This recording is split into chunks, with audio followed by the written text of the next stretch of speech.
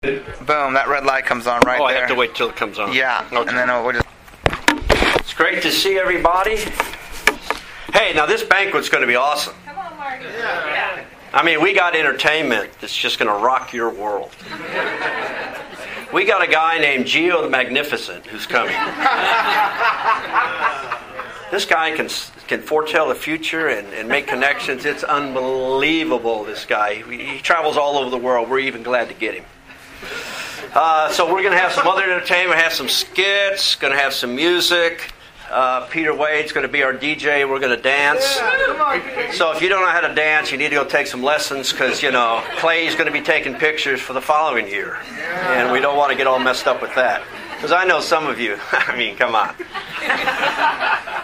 But it's a good thing we're a family. Because we can laugh at one another. I hate to go to a place where everybody knows how to dance and I'm kind of out there. I really feel insecure about that. So you don't want that to happen. But we're excited to be here this morning. I hope that you're excited.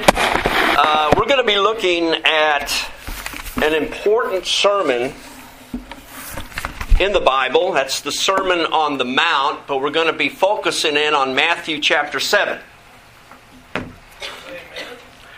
Now this is a lesson in the basics of Christianity.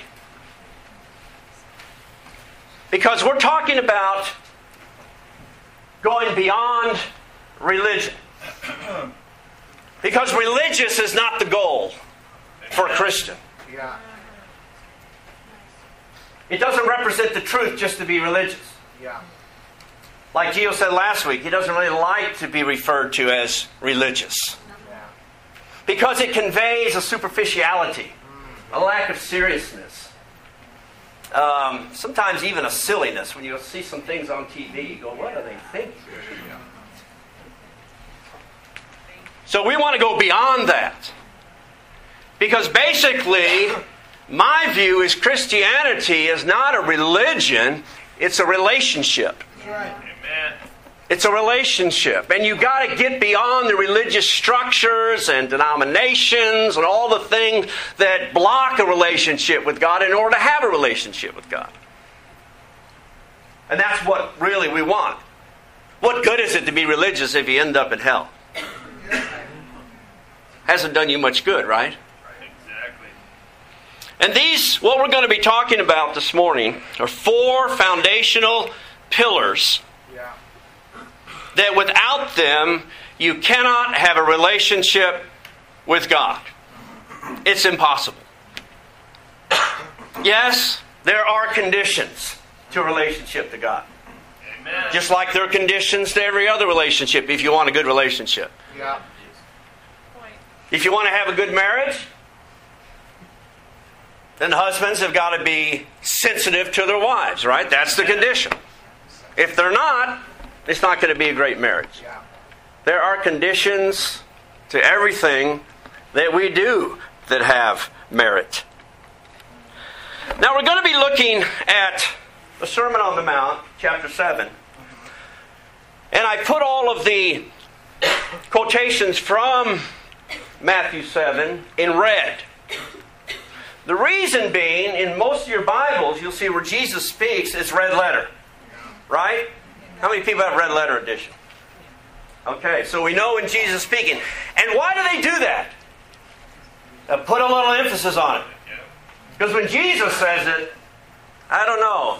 I mean, I believe Paul is inspired too, and his letters are just as authoritative. But I just like to hear the words of Jesus. Because He's my Lord. And He's who I'm following. So I put this in red letter to impress upon you the seriousness of this sermon. Now, we're going to start at the back of the sermon because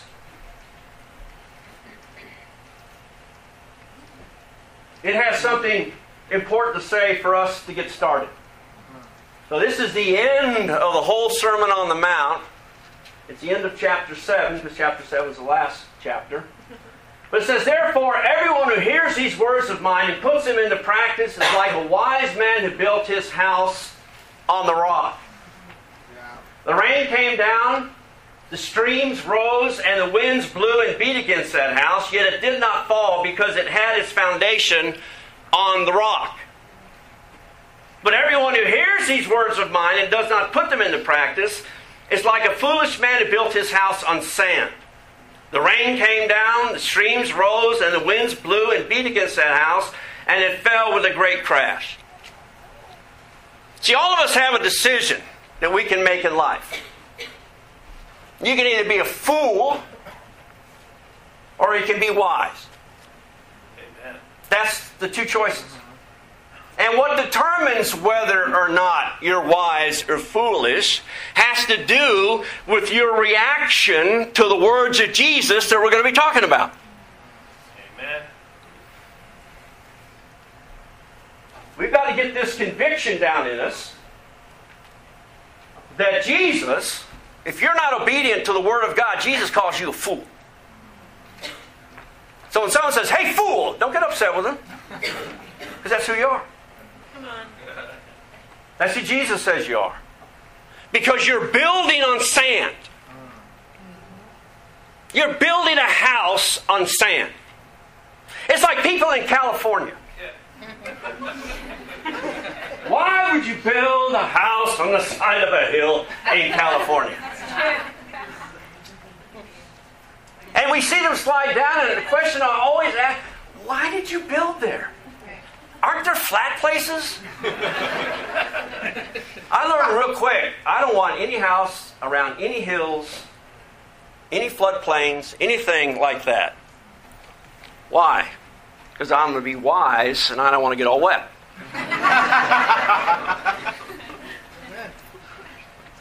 So don't get offended if you fall into the foolish category.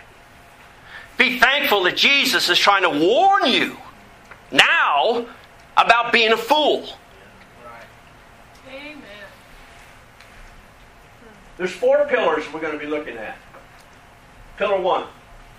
Seek to make correct judgments.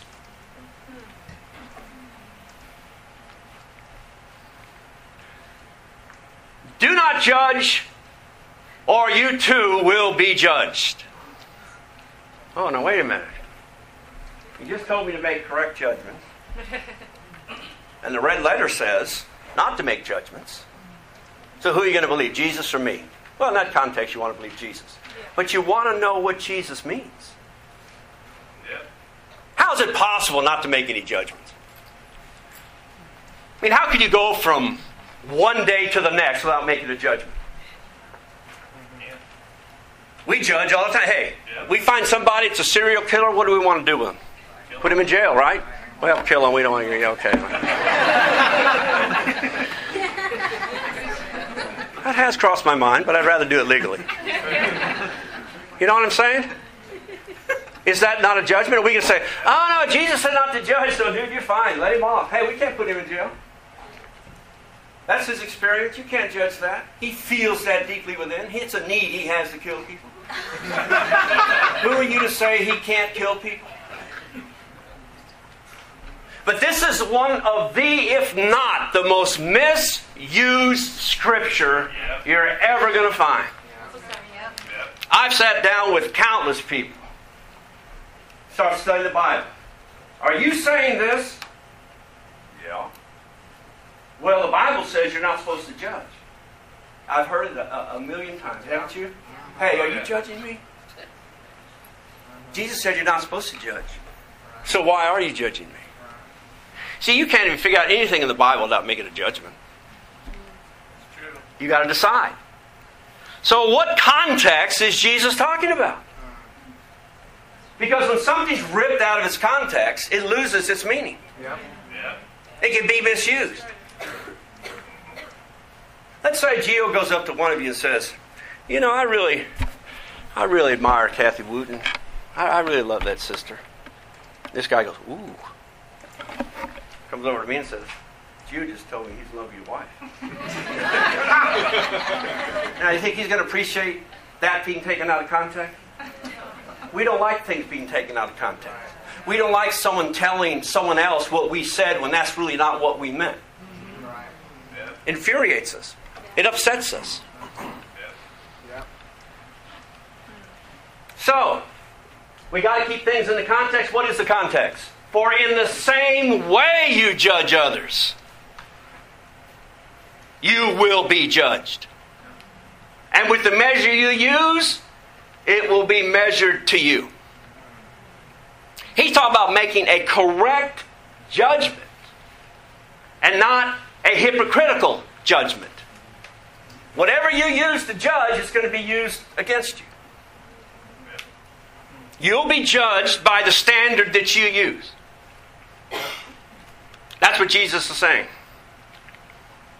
Now he says, why do you look at the speck of sawdust in your brother's eye and pay no attention to the plank in your own eye? How can you say to your brother, let me take the speck out of your eye, when all the time there's a plank in your own eye?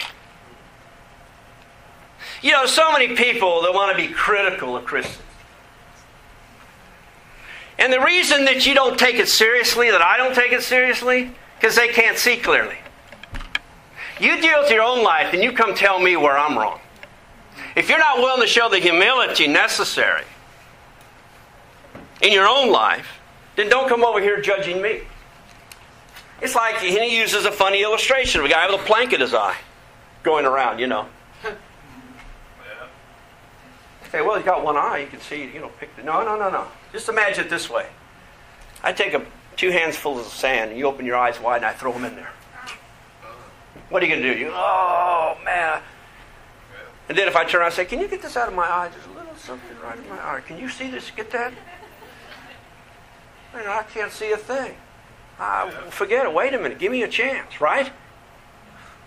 It's the same thing spiritually. You've got to make the decision to make a right judgment.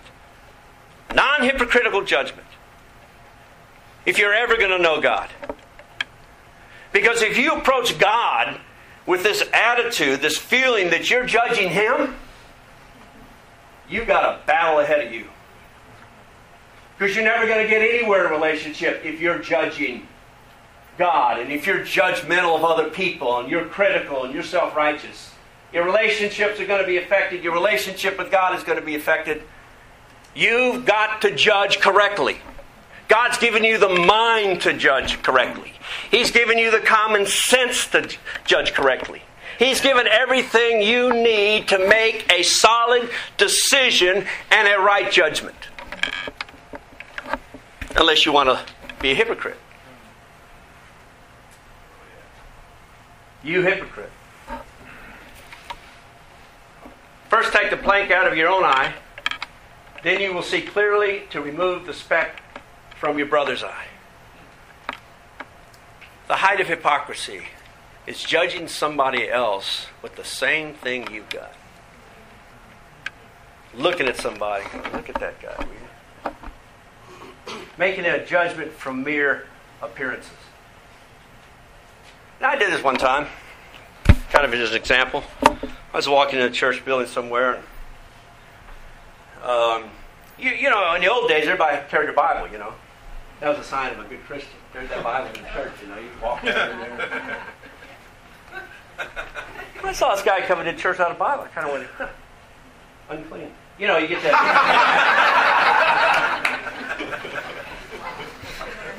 Wow. It's true. I looked down at him. Guess he's not serious. Then I found out he had like 50 translations on his phone. He had 50 English translations, some crazy number. Greek, Hebrew, Aramaic. He had everything on there. I mean, there is Aramaic in the Old Testament. But anyway, I felt so convicted. This guy was way ahead of me. I had my old little Bible, one little translation. And he was a serious student. But I judged from appearance. Yeah. It was a hypocritical judgment. Way off. Missed it by a mile. Determined that this guy just quickly, looked at him, boom, just made a judgment. He must not be doing well. And I missed it. Why? Because I was being a hypocrite. I was being self-righteous. I had a plank in my own eye. And I couldn't see clearly enough to think about, yeah, but where's the brother's heart? Good point. Where is he really at on the inside?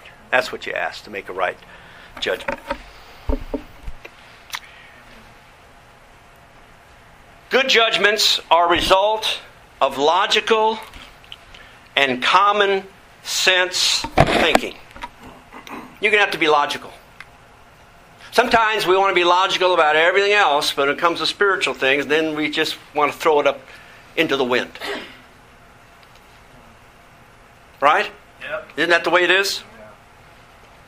It's not difficult. One of the things we need to understand as we study this, these pillars, how easy the Bible is to interpret. Amen. People sometimes feel like, wow, I need a doctorate degree before I really know.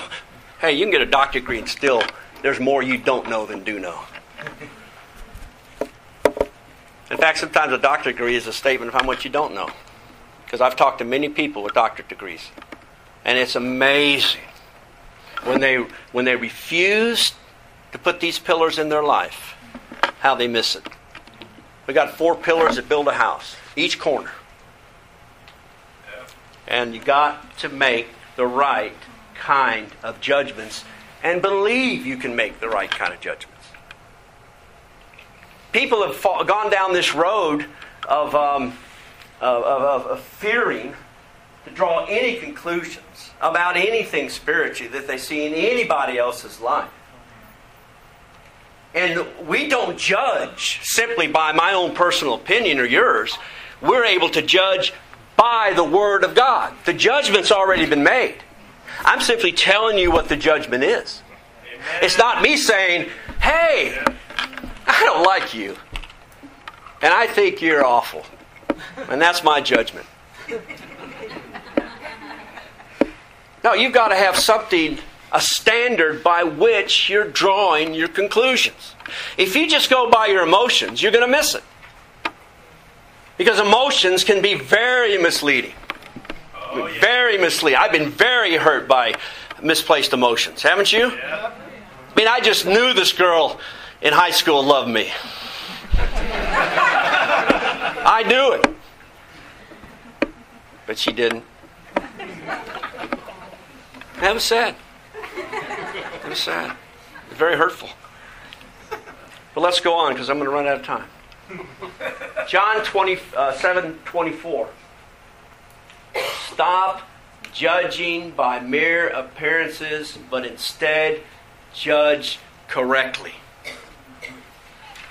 Just imagine, in Jesus' world, you walk around in Jerusalem or up in Galilee, wherever there's synagogues, there's religious people, there's all kinds of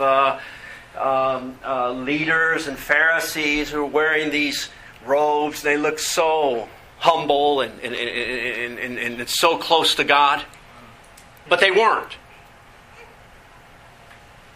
We sometimes see these amazing church buildings. In California, they're all over the place. I mean, like, Oh, yeah. look at these things. And you go in and you see people singing and worshiping. You go, these people must know God. Why do you say that?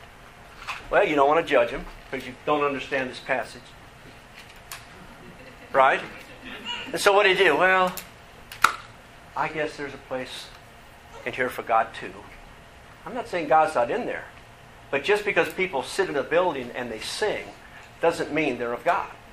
I mean, come on. Make a right judgment. You think you just sit in a building and sing and give a contribution and that's all it takes to be right with God?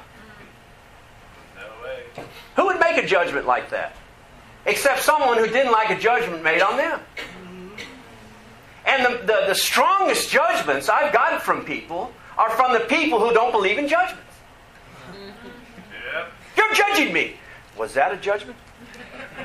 You just made a judgment. Yep. You just judged me for judging you. Whoop. That's right. Right? Yep. You can't get away from it. So stop judging by mere appearances, but judge correctly. Pillar 2, seek with determination. Jesus said, ask and it will be given to you, seek and you will find, knock and the door will be opened to you. For everyone who asks receives, the one who seeks finds, and to the one who knocks the door will be open. Yeah. Okay, God, I'm going to ask. Can I go to heaven? Thank you. No, it's not that kind of asking. It's an asking with determination, a seeking with determination. It's kind of like if your child had a terrible disease and they had like 3 hours to live. And you found the house of someone who had the very medicine that you needed. One injection, your child would be cured. And you go up to the door.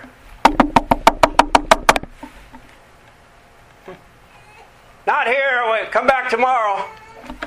I'm not going anywhere. I'm going to knock for a while, then I'm going to start kicking. Then I put my shoulder to this thing, and you're going to give me the medicine. Even if they come put me in jail, at least my child will be healed. That's knocking. Yeah. Yep. And you got to ask yourself first, do I really care about the truth? And if you're religious this morning, do you really care about the truth? Do you really care whether you're right or wrong with God? Does it really matter? If you don't have that pillar in your life that you're going to ask, you're going to knock, you're going to seek with fervency, then you're not going to find a thing. You know what you're going to find? Confusion. Bewilderment. All the Christian virtues are going to be elusive to you. You're not going to understand humility. You're not going to understand patience. It's just going to be gone. There's no. God does not fulfill mediocre, superficial seeking. The truth is out there. If you want it, then you've got to ask for it, and you will find it.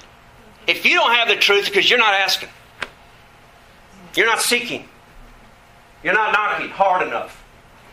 Right. Hope I'm not offending you, because I'm not here to offend you. I could just put the whole sermon up on this thing, and Jesus said, and it'll preach itself. Yeah. It's like, let's say I have a gold nugget. It's worth $100,000. I say, close your eyes. And I just throw it out here in the room somewhere. And I tell you, there's a gold nugget out there in this room somewhere. It's worth $100,000. You've got a minute to find it. Now, if you're going like this,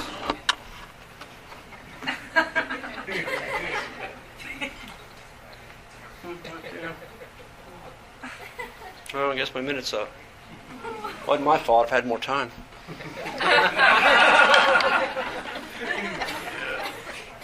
What would you say about somebody just kind of kicking the speakers? You'd say, that guy's not serious about finding it. He doesn't care about that nugget. He does not understand what he's doing.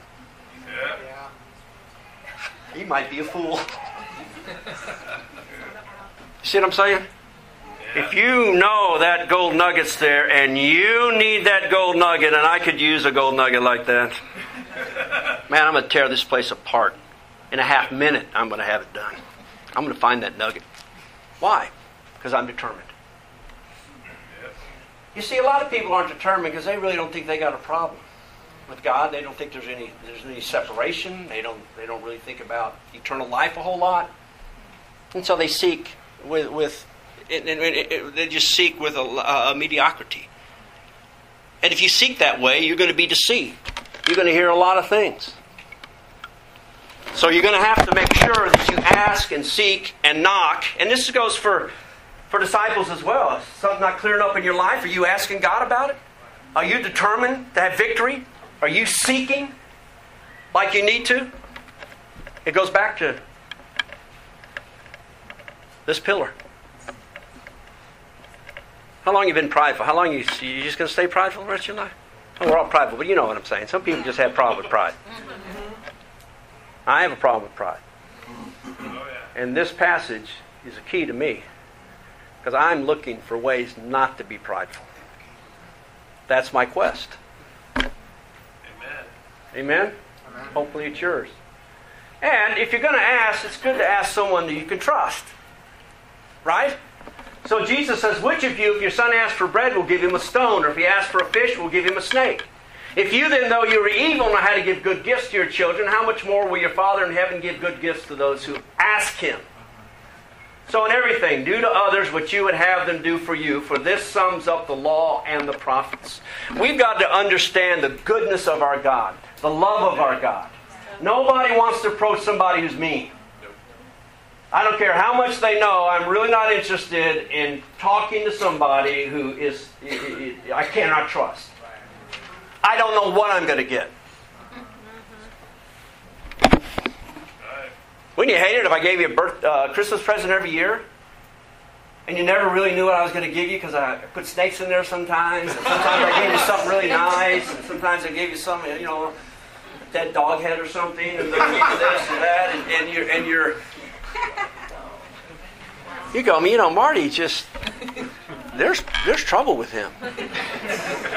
Sometimes he comes through, but boy, a lot of times he doesn't.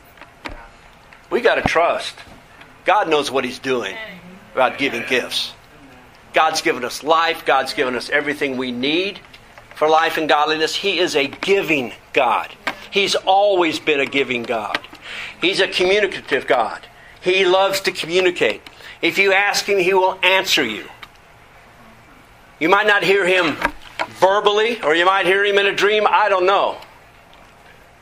But He's going to answer your request. Amen. If it's given with determination and sincerity. Yep.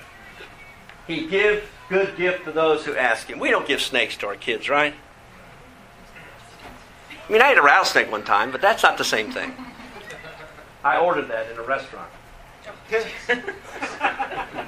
Wish I hadn't now, but Yeah, it tastes like chicken too. But anyway, let's go on. We can run out of time here. Pillar 3, seek the narrow way. Enter through the narrow gate, for wide is the gate, broad is the road that leads to destruction, and many enter through it. But small is the gate, and narrow the road that leads to life, and only a few find it. Don't follow the way of the majority. Amen. Don't assume the majority is correct.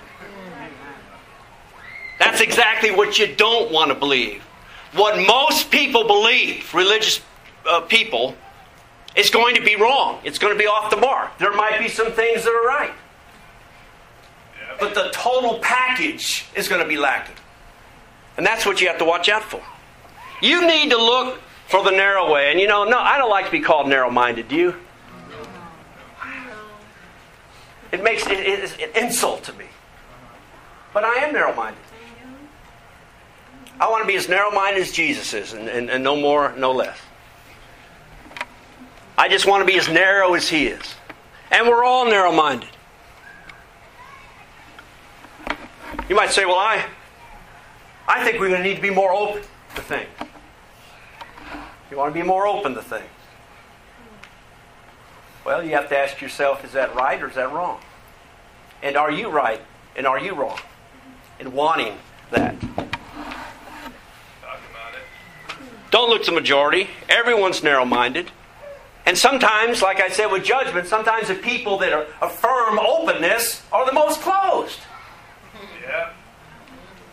I mean, they'll just shut you down.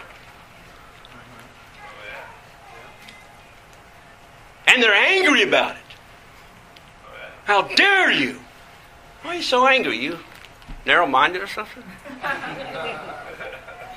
Hey, we're all narrow-minded about our views. And nobody's open to everything. No one's open to everything. I'm not open to rape being good. I'm not open to elderly abuse being something that we ought to do. In fact, that's a federal law now, elder abuse. And I'm an elder because I'm over 60. No, emotional, financial, anything you do to me that makes me feel bad, I'm turning you over to the federal marshal. I'm serious. I've been waiting a long time for this. I just want to go in a bar and pick a fight. Hey, stupid! Let him beat me up. Aha, you got me. But now you're going to jail. I'm not open to that. Are you open to that? No. Even someone says, I don't believe in God. Are you open to the fact that serial killing is a good thing? No, I'm not open to it. You must be narrow-minded because you're not open to everything. No one's open to everything. Don't let people throw that on you. Well, I just think Christians are narrow-minded. Amen. Well, just turn it back on and say, you don't have convictions about anything? Are you narrow-minded about the narrow-minded people? There you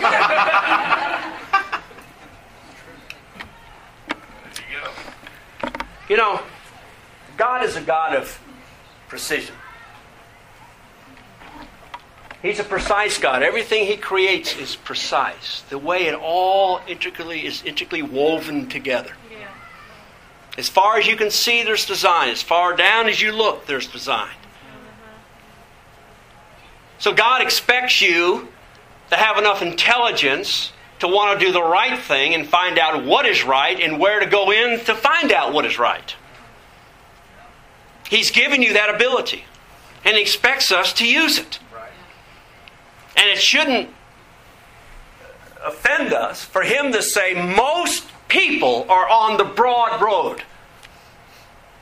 That ought to just give us the conviction, I don't want to be on that road. So therefore, I must have to use my mind and trust that I can understand the Word of God in order to get on the narrow road. The worst thing in the world is to be on the broad road when you in reality are on the narrow road. And vice versa. You don't know where you're at. To think you're on the narrow road and be on the broad road. To think you're on the broad road and you're on the narrow. It's just confusion all around. God didn't create you to be confused. God created you to figure things out. Amen.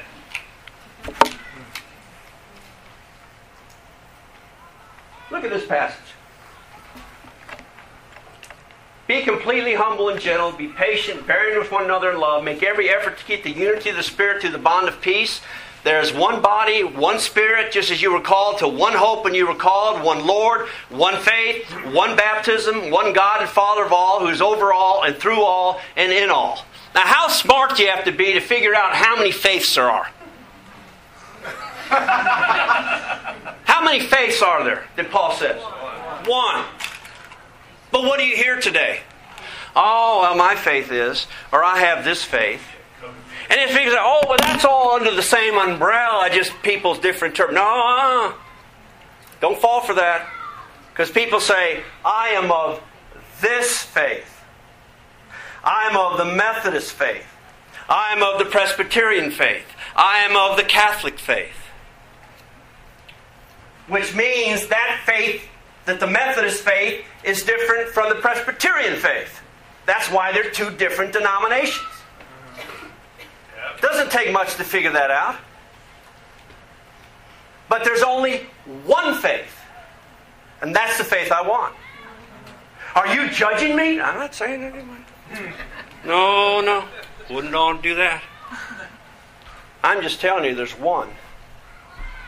And you better figure out which one that is if you're going to have a relationship to God.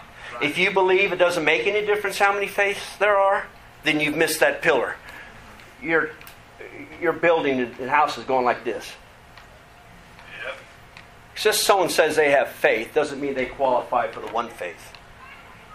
That's right. People that affirm this one faith in the first century died for it. A lot of people say they believe in Jesus and they wouldn't die for anybody. Because they don't have the conviction, they don't have the character, they don't understand what the one faith really is. And what about baptism? How many baptisms are there? One. And how many are out there in the world? A lot. Do you know the word baptism means immersion? It comes from the Greek word baptizo, to immerse. Why don't they translate it that way? Because in 1611, when they did the King James Version, they were afraid to translate it immersion. Because why? The Church of England was pouring water on people. So what did translators do? They just put baptism. They just kept it close to the Greek word. Say, well, you have to interpret it yourself. It's deceitful in translation. Now, if there's one baptism, and that baptism is immersion, then when someone's baptized as a child, sprinkled. Well, my reasoning process says that particular way of, quote, baptizing is not in the Bible. Therefore, if it's not in the Bible, I can assume, I can conclude that it's not that one baptism. Come on, Mark. Yeah. Talk about it. So I go somewhere else where they pour water on you. And I can say, wonder where that came from. Because the Bible teaches that you're to be immersed for the forgiveness of your sins. And yet this person's pouring water on somebody. So does that qualify? Oh yeah, but does that really make a difference? Let's not get technical. Let's not get legalistic. I don't want to be legalistic, and I don't want to be technical. I just want to be right on something. I'm not trying to be prideful. There are some things you can be right on. Any professor I ever had that I really sat down and talked about baptism, they affirmed that it was immersion for the forgiveness of sins. But you know what the issue was? Yeah, but if I accept that, all people I preach to and stuff wouldn't be saved. Well, maybe that implication ought to wake you up a little bit and use all your scholarly ability to go back and read one baptism. Amen. That seems narrow-minded. It seems you're excluding people. But hey, one is one, right? Yeah. And you got to stick with that. Okay, so enter through the narrow gate. It's okay. God will get you there. Yeah. Now, watch out for false prophets. Oh, we're going late here. Gio, I'm going to get down in a second. You've been late last week. Sorry. Like, what time did Gio quit last week? No, yeah. Watch out for false prophets. They come to you in sheep's clothing, but inwardly they are ferocious wolves. Yep. Wake up! Realize mere appearance isn't going to get you anywhere. A mere appearance is going to get you eaten up. Wolf comes in, looks like a sheep. Oh, hey! Oh, you must be sincere. Good to have you in the flock. Is it a flock of sheep or a herd of sheep? Or I can't remember. By their fruit you'll recognize them. Do people pick grapes from thorn bushes or figs from thistles? Likewise, every good tree bears good fruit, but a bad tree bears bad fruit. A good tree cannot bear bad fruit, and a bad tree cannot bear good fruit. Every tree that does not bear good fruit is cut down and thrown to the fire. Thus, by their fruit you will recognize them. That's how you watch out. You've got to watch out. There are people working for Satan. It's clearly pointed out in the Bible he's going to use false teachers. Yeah. They are coming after you. They're going to try to soothe you, make you feel good, make you feel like there's no big deal. Don't worry about it. Don't get legalistic about baptism and the one faith and all this stuff. Just listen to me. I'll make you rich. You give to me and you get rich. I don't know how that works. Give me the money and you get rich. I don't know. But anyway, that's how it works when you see all of this stuff. How do you watch out? You alert yourself to the fact that these teachers are out there, and you're going to recognize them by what they teach and how they live. Look for the fruit.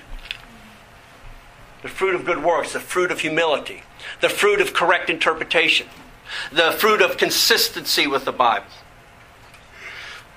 the fruit of taking a stand against false teaching. You get around a teacher who just smiles at everybody and just, hey, everybody's fine, let's just love God. You got to judge that fruit. Yep. It might look good on the outside, but inside it's rotten. Thus by their fruit you'll recognize them. Okay, one more pillar. Real quick. Seek to be a true disciple. I just want to appeal to you. Quit playing games. Who do you think you're playing games with? You think God doesn't see the games you're playing? The lack of commitment? Not everyone who says to me, Lord, Lord, will enter the kingdom of heaven, but only the one who does the will of my Father who is in heaven. Many will say to me on that day, Lord, Lord, did we not prophesy in your name, and in your name drive out demons, in your name perform many miracles? Then I will tell them plainly, I never knew you. Away from me, you evildoers. I'm telling you, even as a disciple for many years, this scripture wakes me up. I don't know about you. It wakes me up.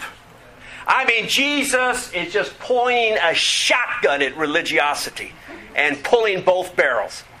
Yeah. Do you think, he's saying, that you can just say, Lord, Lord to me, and not be concerned about the exactness of my will? I mean, do you really think that? Amen. The majority of religious people, he's saying, right? Many will say to me on that day, Yep. didn't we do this? Didn't we prophesy? Didn't we heal? Didn't we do all these great miracles? I mean, they're pleading, wait a minute. Wait, look at this, look at this, look at this, look at my resume. And he's going to say, okay, I'll give you some consideration for that. Kind of like changing schools, they give you credit for a course you took. Yeah, I'll give you credit for that course. He said, I never knew you. I don't know what you were doing, and I don't know whose name you were using, but it wasn't my true name, and it wasn't me behind it. And guess what? We don't have a relationship. We do not have a relationship. Why? Because you are an evildoer. You're more concerned about doing evil than my will. Sometimes we don't like to talk about that. Yep. When's the last time you told, brother, you're just doing evil? Oh, wow. I'm going to repent then. Evil. But Jesus just lays it out. Evildoer. Why? To wake us up.